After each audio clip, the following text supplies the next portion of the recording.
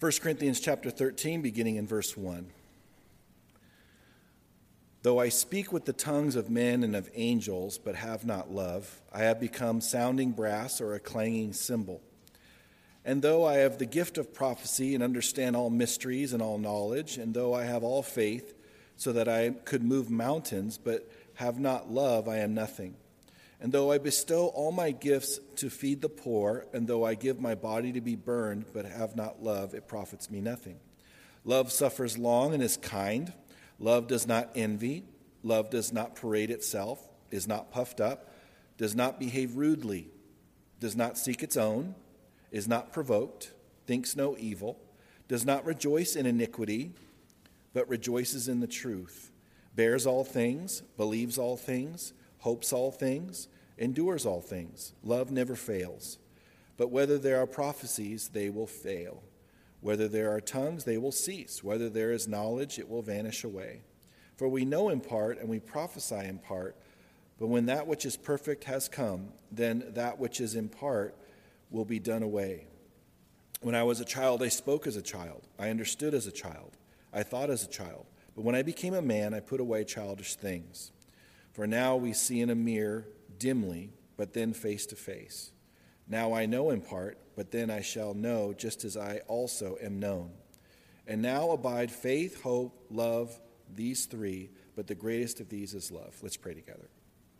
Father, we just ask, Lord, as we study your word today, that you would work by your Holy Spirit in each of our hearts to draw us closer to you, to feed us spiritually, to make us into greater disciples for you.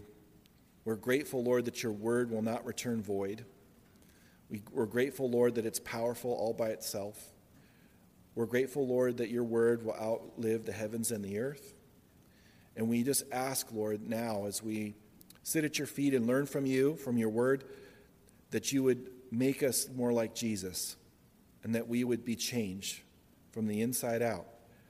Not just for our own benefit, but to be salt and light in this lost world, and that we would be very invested in one another and serving each other and loving each other. We commit it to you in Jesus' name.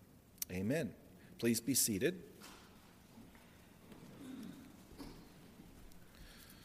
Most of us know we've been going through a series, taking a little detour from Proverbs.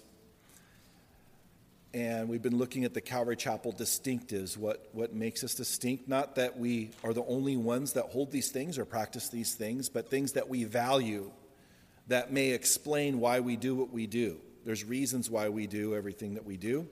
Some of them are that you see that may not be that good are not on purpose. And the things that are good, we're trying our hardest to do things well. And just like the Lord, they said of him that he does all things well. That's what our heart's desire is to do things well.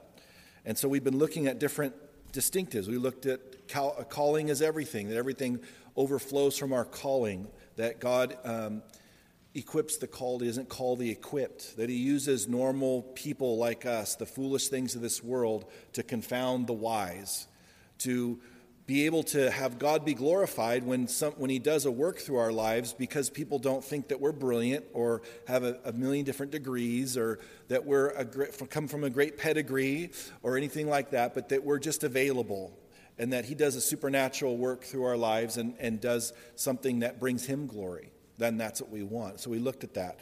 We also looked at it's Jesus' church and that we should let him build it. That he hasn't called us to build the church. He's called us to build up the church. He's called us to let him build it and have the freedom to build it how he chooses, according to how he has said in his word that we should be about his business when we come among one another and how we engage the world related to preaching the gospel. That he's given us Acts 2:42 and Ephesians chapter 4 as a model of what the church should be about. That it's not up to leaders to decide what the church is to be about. It's very specific. And then we saw the priority of the word, why we teach the Bible the way we do, verse by verse, book by book, Genesis to Revelation, all of the Bible. There'll be no part of the Bible that we say is off limits. That it's given by inspiration it's all scripture is given by inspiration of God, and it's profitable for doctrine, correction, reproof, training in righteousness. And so we look at the fact that it says all scripture is given by all of it. All the ones that people don't want to study. Like Pastor Chuck used to say, you need to give them the vegetables and the meat and potatoes, not just the sweets. And so there's things that we don't necessarily want to cover, but we need to cover. We need to hear it. And I can't have my little pet doctrines that I emphasize more than the other ones, and now we're always talking about this subject or that subject. We get the content in the proportion in which God has revealed it, which means that we're emphasizing the things that he emphasizes. And so that's so important to us. Also, the importance of being empowered by the Spirit. He's called us to be baptized with the Holy Spirit and empowered to be a witness to him. The disciples had education, being with Jesus. They had ministry experience, but they didn't have power. And that's why he told them to wait and receive that power from on high and be baptized with the Holy Spirit. Also, we looked at the gifts are for today. All the gifts of the Holy Spirit are for today, and they're needed and important to build up the body for disciples to be made. The leaders equip the saints for the work of ministry, but then the other parts of the body use their gifts to build up the body, and both of those together create the disciple-making place that God's called the church to be. Also, last week, we saw grace upon grace. Last week, 2 weeks ago, how important grace is related to a place where people can grow in their walk. That we have to be gracious with people. We have to have an environment where people can make mistakes and fail, and they don't feel like they're being condemned and all those things. They need to be nurtured and they need to be helped so that they can grow in their walk with Christ. Only a gracious environment facilitates that. A legalistic, harsh, unloving place is a place where nobody grows spiritually. So we have to have that. There are people that wait for months or years to come into a place like this. They have to experience God's grace and God's love. And that leads us to what we're going to talk about today, the supremacy of love. And that's what we're going to look at. If you're trying to find one word to describe God's purpose of creation, God's plan for salvation, and our destiny, the destiny of redeemed man, you couldn't find a better word than the word love. That's why God's church is we're supposed to be experts in loving. Think about that. There are people that are experts in a lot of things. I'm expert in procrastinating, unfortunately, and I'm working towards undoing that. But there are experts in a lot of things, and God's called each one of us to be an expert in how to love people. And the cool thing, wonderful thing, glorious thing is that he doesn't leave it up to us to have our own strength facilitate that love, that he's given us grace and all these things in his word to give us the capacity to love people how he wants us to love people. Let me ask you a question. When the world thinks of the word love, does the church come to mind? Do they think of us when they think of the word love? Or when they're thinking of us, it's the first word that comes to their mind. Those are the most loving people I have ever encountered. I would probably say that the answer is no. Now, I realize that a lot of that is a diversion or deflection of, they don't want to admit and be able to acknowledge their need for Christ, and anything that reminds them of that, oftentimes they want to diminish and disparage and criticize. And so I understand there's smoke screens that people put up, excuses that they have. I get all of that. But there's plenty of legitimate criticism to go around related to that the church is not as loving as it should be. And that's true for all of us. None of us in this room are as loving as we should be. And that's something that we're never going to arrive at or be perfect at. And we're going to get our new bodies someday, and we're going to be able to love in the way that pleases God and is a blessing to other people. And so we have to recognize, though, from church history that there's been little pockets of time related to God pouring out his Holy Spirit, and there's an awakening or a revival or whatever, and it's always coupled with a massive demonstration of the love of God. Every single time. You can study it yourself. You can study church history. You can study how God has done revivals and poured out his Spirit and all that. It always accompanies, it doesn't just accompany love, it accompanies many things, but one of the things that's always there is a supernatural outpouring and sense from people of the love of God. And Calvary Chapel is no exception. Back in the 60s when the Holy Spirit birthed our movement, he used a human vessel that was flawed and not perfect and all those things. And it was Pastor Chuck. And he had this indifference towards hippies.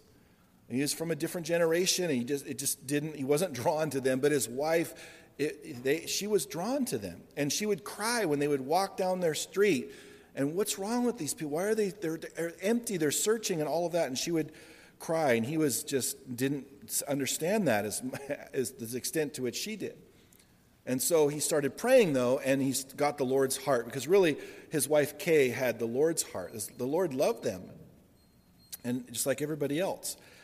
And so they started reaching out to the hippies, and God began to save them by the thousands. And love was everywhere. I mean, they talked about love and all of that already. It's like they were primed for that message of the gospel. And when you speak to one of these hippies, and I have, that were there at that time, they will tell you that what they were drawn to, one of the main things they were drawn to when they went to Calvary Chapel, Costa Mesa, was the love was palpable. The love was so thick. The love was so strong. That's what they were drawn to. They will tell you it was not the teaching of God's word that primarily drew them, as much as they loved that, and they were drawn to that in many ways. It was the love that was there. It was unmistakable, undeniable, and unavoidable when you went there. Everybody was aggressively loving each other, demonstrating that love for each other, preferring one another, outward in their focus, not inward, and it was very obvious that there was something different about them. So why is that? Why is when God pours out his Spirit, one of the primary characteristics that people sense is the love of God? It's because God is love. And the first fruit of the Spirit that's listed in Galatians chapter 5 is love. The fruit of the Spirit is love, among other things. God is love. For God so loved the world that he gave his only begotten Son. This fly doesn't love me right now. So it's the fall. It always happens. I just do this, and it's no big deal. And I'll keep doing it throughout the year just so you don't, it kind of blends in, and you don't notice it. So when I do that, that's what I'm doing. It's demonic, really. But anyway, it'll die someday, soon. Jesus laid down his life willingly for us because of his love, his immense love for us. The whole plan of salvation, the whole purpose of creation is God demonstrating his love. How he's going to love on us throughout eternity is revealed in Scripture. And what he's prepared for us, it's all an expression of his love. When the disciples were kind of going fishing after his resurrection, he prepared them breakfast, and he kind of recommissioned them in a sense. He was demonstrating his love. When he cleansed the lepers, he showed love. When he healed people that were blind, love. When he raised the dead, love. When he saved the apostle Paul, when he was Saul of Tarsus, it was an expression of his love. Everything, you can just wrap it all up in one word, love. So the supremacy of love, having love for one another above all else, is a foundational pillar in our movement, in the Calvary Chapel movement. Now, in our text here, and we're going to go through it not super slowly, but we're going to move on to other texts, but I do want to go through it. Paul defines love and reveals that without the motivation of love, no matter what it is, it profits me nothing, or it's a waste of time. Let's look at verse 1. He says, "Though I speak with the tongues of men and of angels, but have not love, I have become sounding brass or a clanging cymbal." So he's saying, even if I were to speak in tongues, if I were to speak in different tongues, but I didn't have love, it profits me absolutely nothing. See, the context of Corinth is that they were very zealous for spiritual gifts, but they were very carnal in the sense they had an inward focus. It was all about them. They were even using their gifts as kind of like they were competing with each other with their gifts and all of that, and they were so focused on themselves. They had a self-focus, and the gifts, among many other things, are for other people. When you kind of talk about your spiritual gifts, they're really the rest of the body of Christ. It's for them. It's not supremely for you at all. And so he was saying, even if I speak with the tongues of men and of angels, but I don't have love, it's just noise. Verse 2. And though I have the gift of prophecy and understand all mysteries and all knowledge, and though I have all faith so that I could remove mountains, but have not love, I am nothing. Now, these are significant things. The gift of prophecy, understanding mysteries. Mysteries are things that were previously hidden but are revealed now because of the Holy Spirit's capacity to open our eyes to spiritual things. And all knowledge. And though I have all faith that I could remove mountains, all of those things are worthless if there's not the motivation of love. And he's not talking about self-love. He's talking about love for others. If I'm doing all these things and I'm not doing it to bless others and to focus on demonstrating my love for them, then it profits me nothing. It's worthless. Verse 3. And though I bestow all my goods, not some, if I were to bestow all my goods to feed the poor, and though I give my body to be burned but have not love, it profits me nothing. So if he gave everything to the poor, everyone that he came in contact with, he gave everybody everything that he had, it would be profiting nothing. And it's hard for me to even believe that he could say at the end of verse 3, and though I give my body to be burned but have not love, it profits me nothing. You can die being set ablaze on a stake. And if you're not doing that, allowing that to happen, or going through that process without love for God, and it profits you nothing. That's unbelievable. It's hard for me to even imagine that could be true, that I need to be being martyred in love. And you look at history, you look at the different martyrs. You read the Fox's Book of Martyrs. I think every Christian should read that. You see that there was major expressions of love while they were being martyred, while they were being killed. And it's beautiful. And that just tells you how supernatural what was going on there between them and the Lord at that moment, and the grace. See, we don't understand the grace that God would give in that moment. And he gives a lot of grace. But just think about the love that those martyrs were showing those people, and how God, the Holy Spirit, could use that in their lives and just brand in their hearts the images and the sounds of their voices and all those things of showing them love, even though they're facing death at their hands. How the Holy Spirit could use that and magnify that in their hearts and amplify that in their souls. And how God could use that. It's unbelievable to think that could happen, but it could. Verse 4, love suffers long and is kind. Love does not envy. Love does not parade itself, is not puffed up. Love doesn't put the focus on itself. Love puts the focus on others. Jesus said, I have not come to be served, but to serve, and to give my life as a ransom for many. Jesus is all about others. He was the ultimate example of someone that's other-centered. That's what God's called each of us to be, is other-centered. And love doesn't make, a person that's loving is not making them the focus. They're deflecting focus off of them onto other people.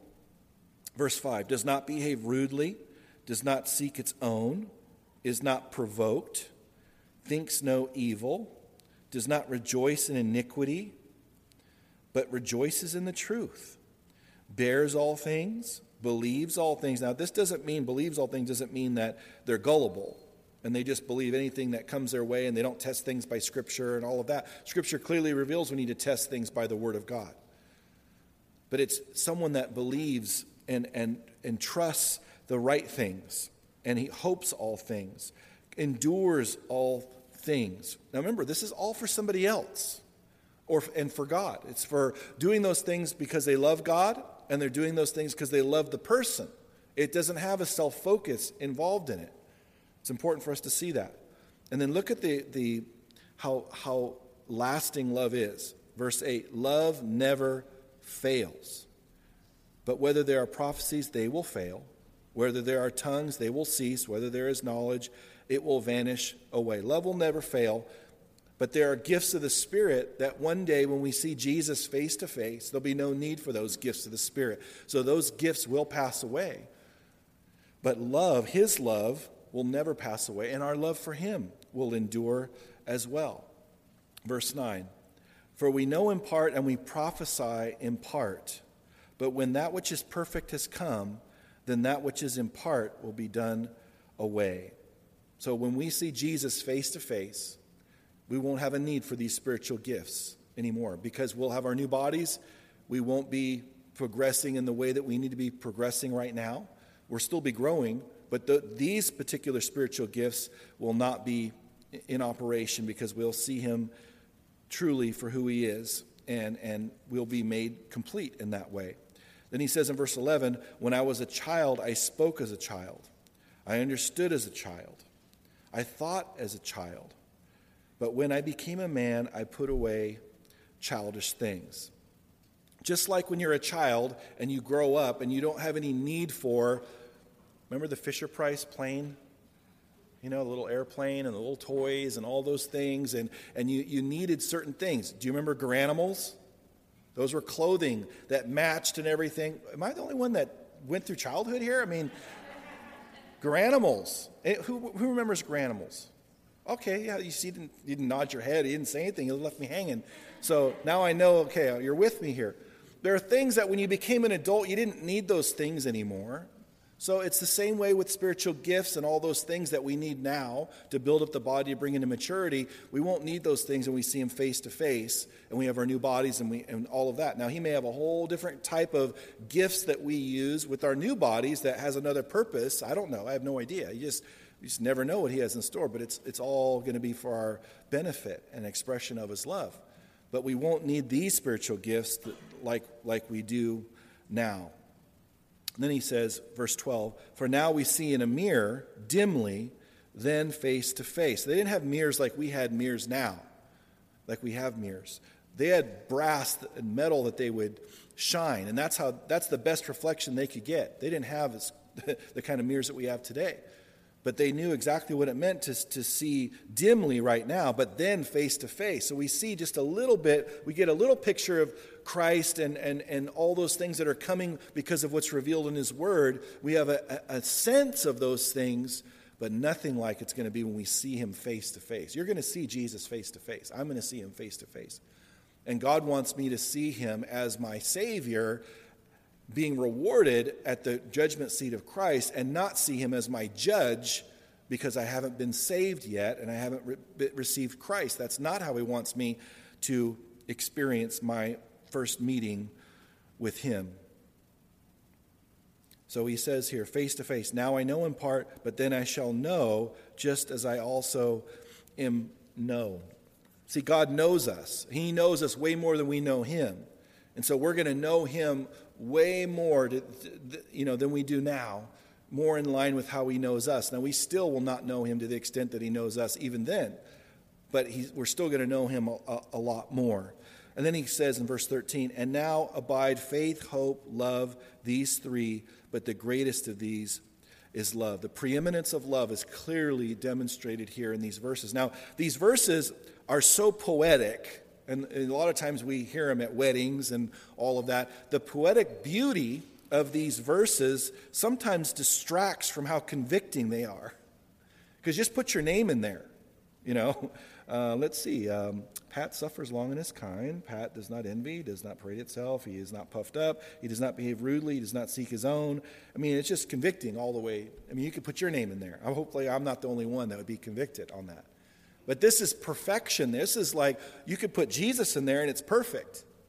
You could put him in there.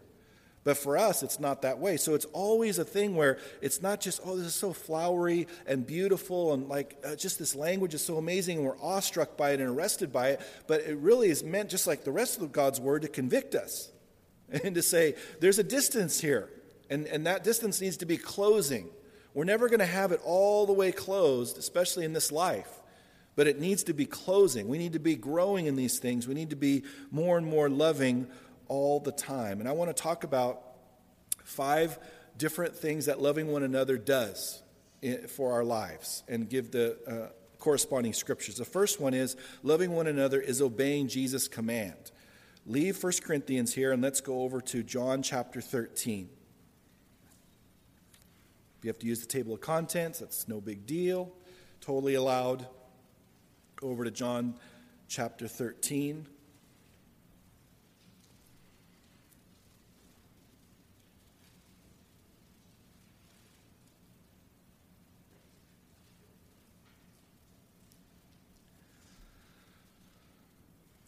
The fourth gospel, Matthew, Mark, Luke, John, and I want to begin reading in verse 34. John 13:34.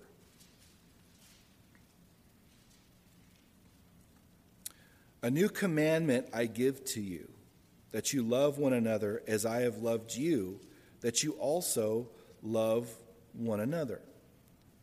Now Jesus just finished washing their feet. This is the night before the night of his arrest, really. And he's demonstrated that his love for them all this time, all the way the 3.5 years of his public ministry. And so they know what love is. They know what it looks like. So he's saying, I'm not giving you a new commandment in the sense that you don't know what love is like. I'm giving you a new commandment in the sense that you need to love one another. You need to demonstrate what I've demonstrated to you. You need to demonstrate that to one another. And so he says a new commandment. It's pretty substantial. Moses gave the law, and he articulated the 10 commandments. Jesus is saying, a new commandment I give to you, that you love one another. And notice he says, as I have loved you. Now that changes everything. I can love someone a little bit and be doing okay. But when he adds that other part, as I have loved you, let me see if I can swallow and you can hear it.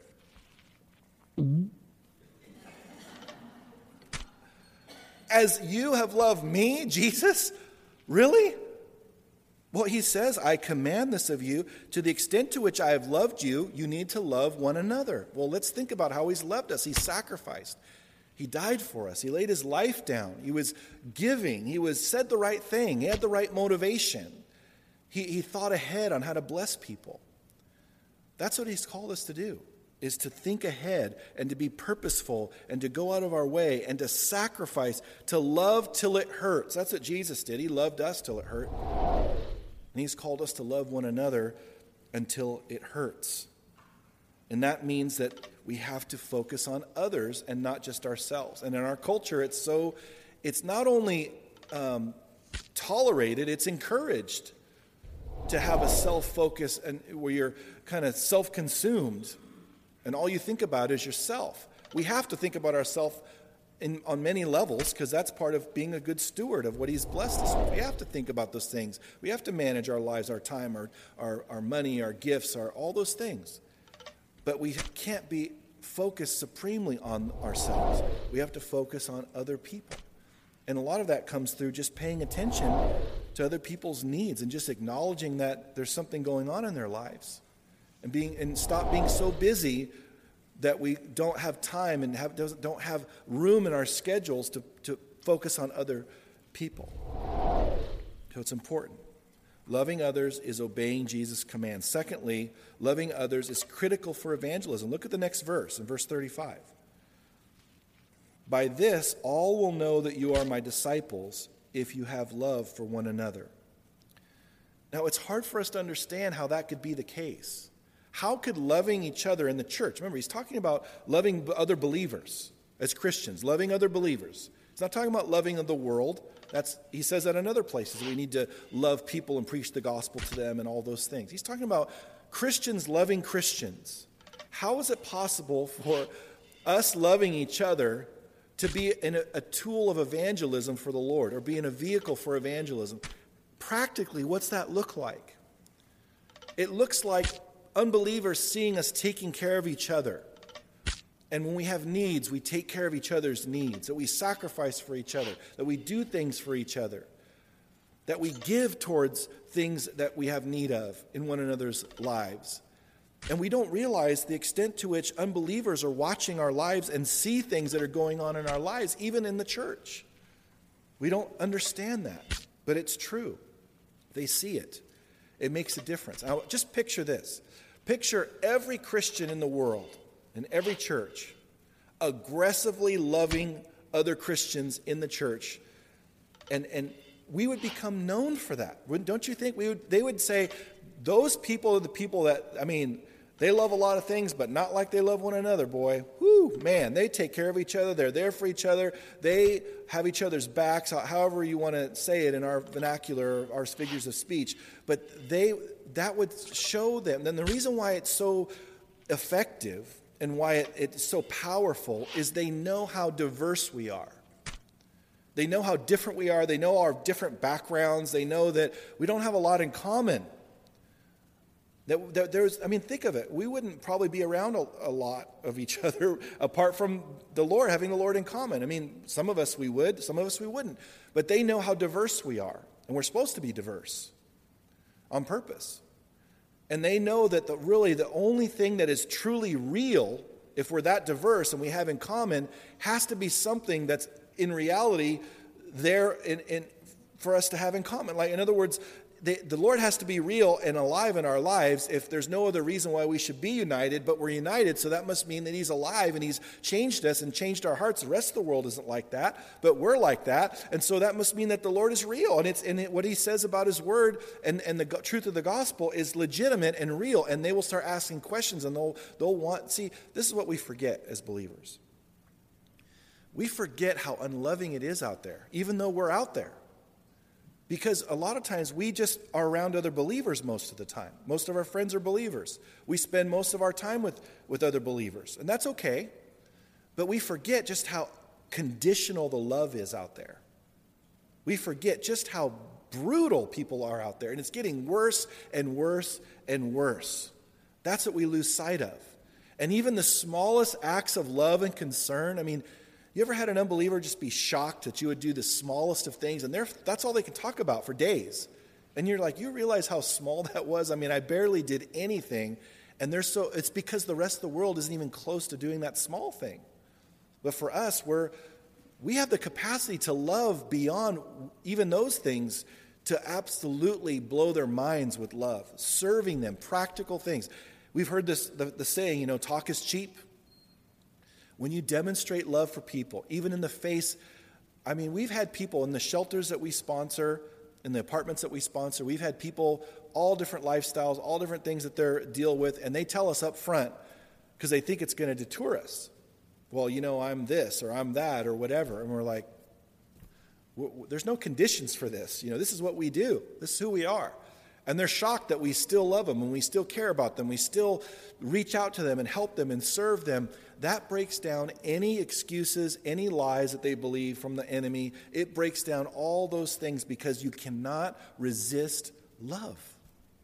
There's no legitimate objection to love. It just doesn't make any sense. You can try to put any excuse up there, but when someone's loving you unconditionally, it doesn't make any difference. It just melts your heart. Because we were designed to receive love. That's how God made us. So He says that's what's going to happen.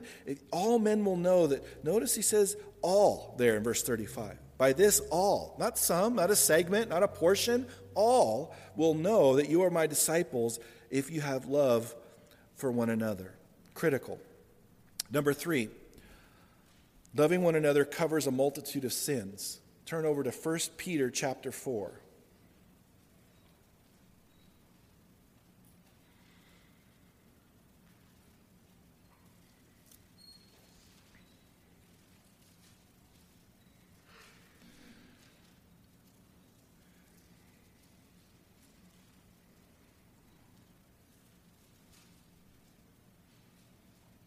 1 Peter chapter 4.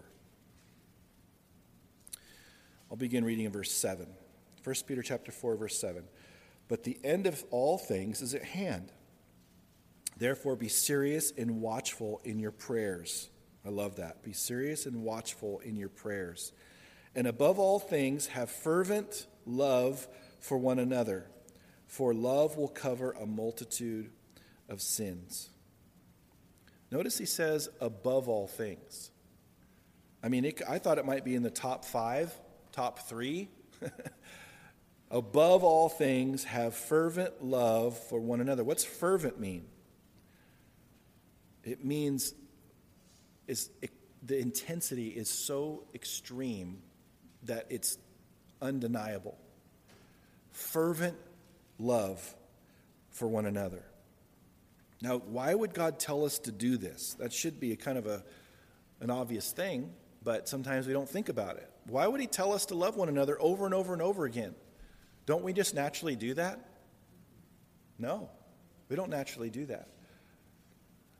And it's what's interesting about this whole thing that he says here with Peter is that the context of 1 Peter is that they were being persecuted and they were going through extreme suffering. And when we're going through hard times and we're going through difficulty and trials and tribulations, those things, they distract us. We don't want them to distract us. We want to be not having to deal with those things. But they do. They distract us. And it's important for us to understand in the context of suffering, he says, above all things, have fervent love for one another, for love will cover a multitude of sins. See, one of the things that we say is, well, I would love them, but they're not very lovable. Well, who said that they had to be lovable? I don't see Jesus saying, well, you need to love the lovable ones. Make sure you love the lovable ones. Well, that's easy. Anybody can do that. If someone really likes you a lot and they just think you're the coolest person in the world, is it hard or easy to like them? It's easy to like someone that likes you. It's easy to love someone that loves you. Jesus said that the Gentiles, the hypocrites, the tax collectors do that. What great reward is there in that? See, that's the thing we have to understand. God wants us to love the unlovable. We need to be gracious with those who don't deserve grace. That's the whole purpose of being gracious, is you give them what they don't deserve. That's good. So we have to love people even if we don't particularly care for them. You ever heard anyone say that? I love you, but I don't like you? We don't have to like everybody. It's okay. Not everybody likes you. Newsflash. Not everyone likes you. Even if you don't ever hear anyone say, I don't like you. People don't say it. They just think it. Aren't you glad that our thoughts are not put on the screen or put up on a little window here, a little cloud that says what we're thinking? Man, we'd be toast. And we wouldn't have many relationships. But the point is that there are going to be things that rub us the wrong way. We're going to have personality. What's funny is that people think that when they're new to the church and all that, they think that sometimes that everyone's supposed to rub them the right way and they're supposed to not get irritated at people and people aren't going to get irritated. We're just different. We're diverse, and those things are going to happen. And we have our sinful natures that don't go away when we become a Christian. I wish they did, but God in his wisdom decided that they wouldn't go away. And there's reasons for that.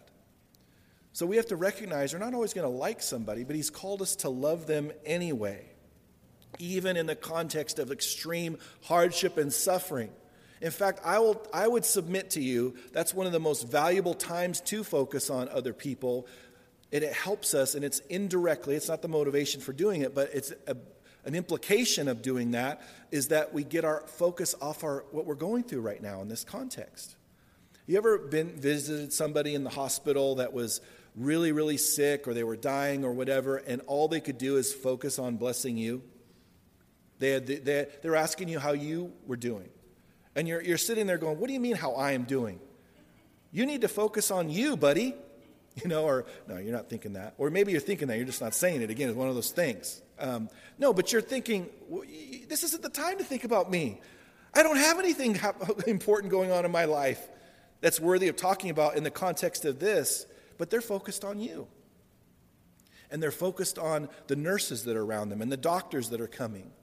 I've seen people come to Christ because of how they were with their nurses and doctors. I've seen nurses come to Christ. I've seen nurses rededicate their life to Christ because the patient that was dying was focused on God and those and them in that moment. They were loving the nurses, loving the doctors. They weren't loving the food, but they were loving the nurses, the doctors, and all that. And God used all of those things. See, love is the most disarming thing you could ever have related to unbelievers.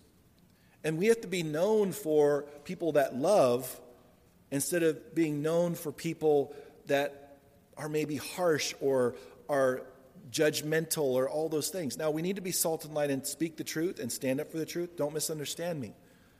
But when I'm talking with an unbeliever, the predominant thing they need to sense from me is love. And it's amazing when that happens and they don't know why they're drawn to you. You can see that they're drawn to you, but you don't know why that is. And the reason what it is, it's really who it is. They're drawn to Jesus in me. And I've actually told them that before. Because they're like, what is it about you? And they don't always say that, trust me, but there's been a few.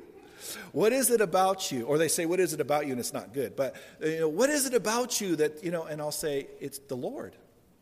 He's inside me.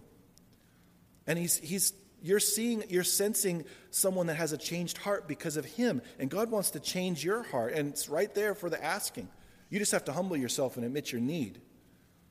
And it's so powerful to them in that moment. But we're going to need to be able to cover a multitude of sins because we're sinners and we still fall short and we still do things that aren't right. And we have to have love for one another when we fail, when we mess up, and we hurt people. We need to be gracious and loving. Doesn't mean we have to trust right away. Trust is earned. But we still need to forgive and love people and care for them, even in the context of suffering. Lastly, number 4, loving one another is the proper response to receiving God's love. Turn with me to 1 John chapter 4. Lastly, I got one more actually.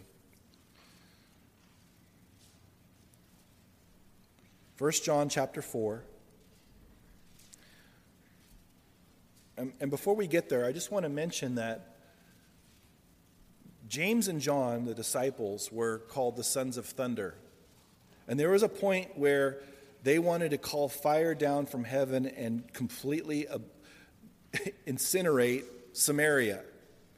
And Jesus said, you don't even know what spirit you're of.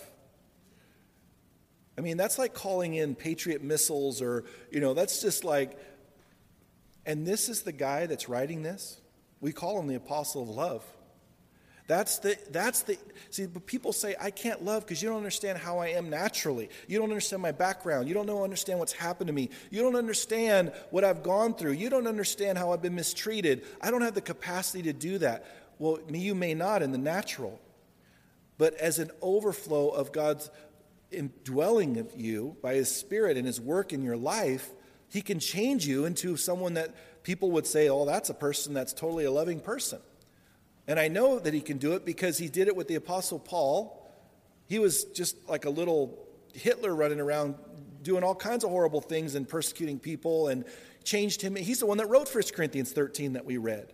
And he did it with the Apostle John, who wanted to call fire down from heaven, as if he had that power. The first thing I would have said to him is, okay, go ahead and try that. Where do you think you have the power to do that from? But he wants to call fire down from heaven. And God's changed his love to write this. Let's begin reading. 1 John chapter 4, verse 7. Beloved, let us love one another. For love is of God, and everyone who loves is born of God and knows God.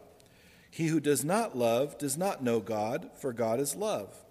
In this, the love of God was manifested toward us, that God sent his only begotten Son into the world that we might live through him. In this is love. Not that we loved God, but that he loved us and sent his Son to be the propitiation, and that means satisfying payment, for our sins.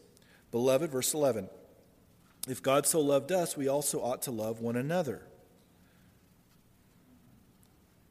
No one has seen God at any time. If we love one another, God abides in us, and his love has been perfected in us.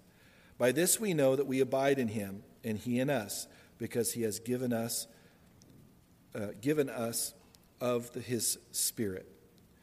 So this is important for us to see because he has loved us and demonstrated that love for us. And because of that, the proper response is to love others. That's the proper response for receiving his love. And in part, there's many other ways, many other responses that are part of that. But one of the responses for us receiving his love is to love one another. Now think of it as if you're a parent here or a grandparent, when one child loves the other, it blesses you because you love them and you want them to be loved, even by their sibling. Sometimes it seems impossible that it's ever going to happen, but it does. It happens. And so for us, when we love one another, we're loving who he loves. We're blessing him because he loves the rest of us, and he wants us to love one another. That's the whole goal of this. And then he says at the end of verse 13, because he has given us of his Spirit. We know that we abide in him and he in us because he has given us his Spirit. The Holy Spirit testifies with our spirits that we're children of God. But he's also given us his Spirit to be able to have the capacity to love one another, which we'll get to in a moment. Verse 14, and we have seen and testified that the Father has sent the Son as Savior of the world. Whoever confesses that Jesus is the Son of God, God abides in him and he in God. And we have known and believed the love that God has for us. God is love, and he who abides in love abides in God, and God in him. Love has been perfected among us in this, that we may have boldness in the day of judgment, because as he is, so are we in this world. Look at the last part of verse 17. Because as he is, so are we in this world. What does that mean? We're an extension of him in this world, and he's called us to love each other just as he has loved us. And we're an extension of him in this world. In other words, partly how he loves us is by loving us through someone else in the body of Christ. Now, he loves us way independently of that, of course. But part of the way he shows us love is by loving us through other people in the church. And it's beautiful. That's what he says. Verse 18, there is no fear in love, but perfect love casts out fear, because fear involves torment. But he who fears has not been made perfect in love. Verse 19, this is the Christian faith right here. We love him because he first loved us.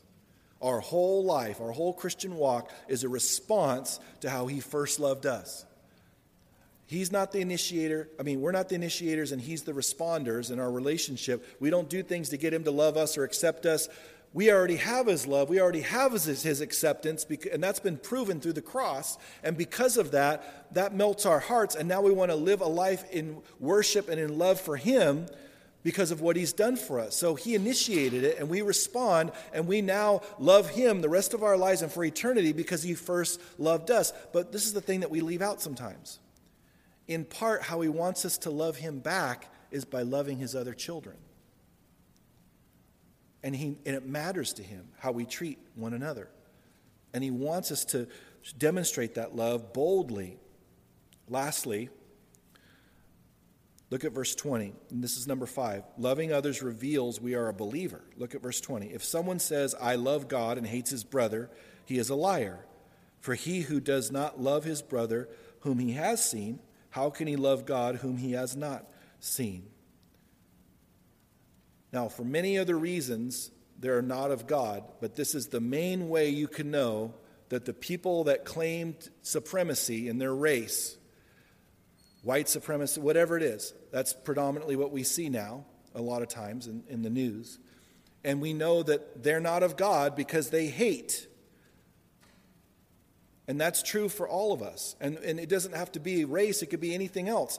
If you hate people, and that's the predominant characteristic in your life, you don't know Christ. You don't know God. That's what God's word says right here. And he says there in verse 20 that they will actually say in their mouth that they love God. See, that's the thing. We think, well, they say that. I can't question that. But John says, yeah, that you can. If they say, I love God, but yet hate their brother, and that's what you predominantly see out of their lives, they don't love God and they don't know God. Well, who are you to judge? I'm no one to judge, but I see his word, and his word says that's what is the case. So I'm going to hold to what God's word says. Ultimately, none of us can know each other's hearts, but out of the abundance of the heart, Jesus said, the mouth speaks. And that my life demonstrates something, or it doesn't demonstrate something. I notice in verse 21 he says, and this commandment we have from him, that he who loves God must love his brother also. So it's required. It reveals that I'm a believer. If I don't have those things coming out of my life at all, and there's been no change in my life, I don't care if I prayed a prayer, went down to the front, whatever it is that I am trusting in, that's not worth anything. Because if it doesn't come forth, and as a result, there's things that come out of my life that look like Christ and I'm loving people, then it wasn't authentic. So lastly, as I close, how do we love? What are the things that help me love? I know I should love. I know I should love more. All of us could say that. How do I do that? The first thing is to meditate on God's love demonstrated to you on the cross. Meditate on God's love for you. Explore the cross. Explore what he did for you. Explore those things. And look in his word where he talks about that he shows no partiality. He loves everybody the same. So what's the logical conclusion? If he went through what he went through to die for me, and he loves everyone else the same, and he died for them, that must mean I need to love them just like he loves them. It's beautiful. Secondly, spend time with Jesus. The fruit of the Spirit is love. If you spend time with Jesus, you're going to love people. If you don't love people, you're not spending time with Jesus to the extent to which God wants you to. And same with me. It just comes by being with him. Since he loves everybody, when you're around somebody and their predominant trait is there, it starts rubbing off on you. It's kind of the same way. The difference is that we have the Holy Spirit living inside of us that produces those things. God's Spirit inside of us producing that love. And so he talks about love in Galatians chapter 5 as fruit. Fruit is a result of something.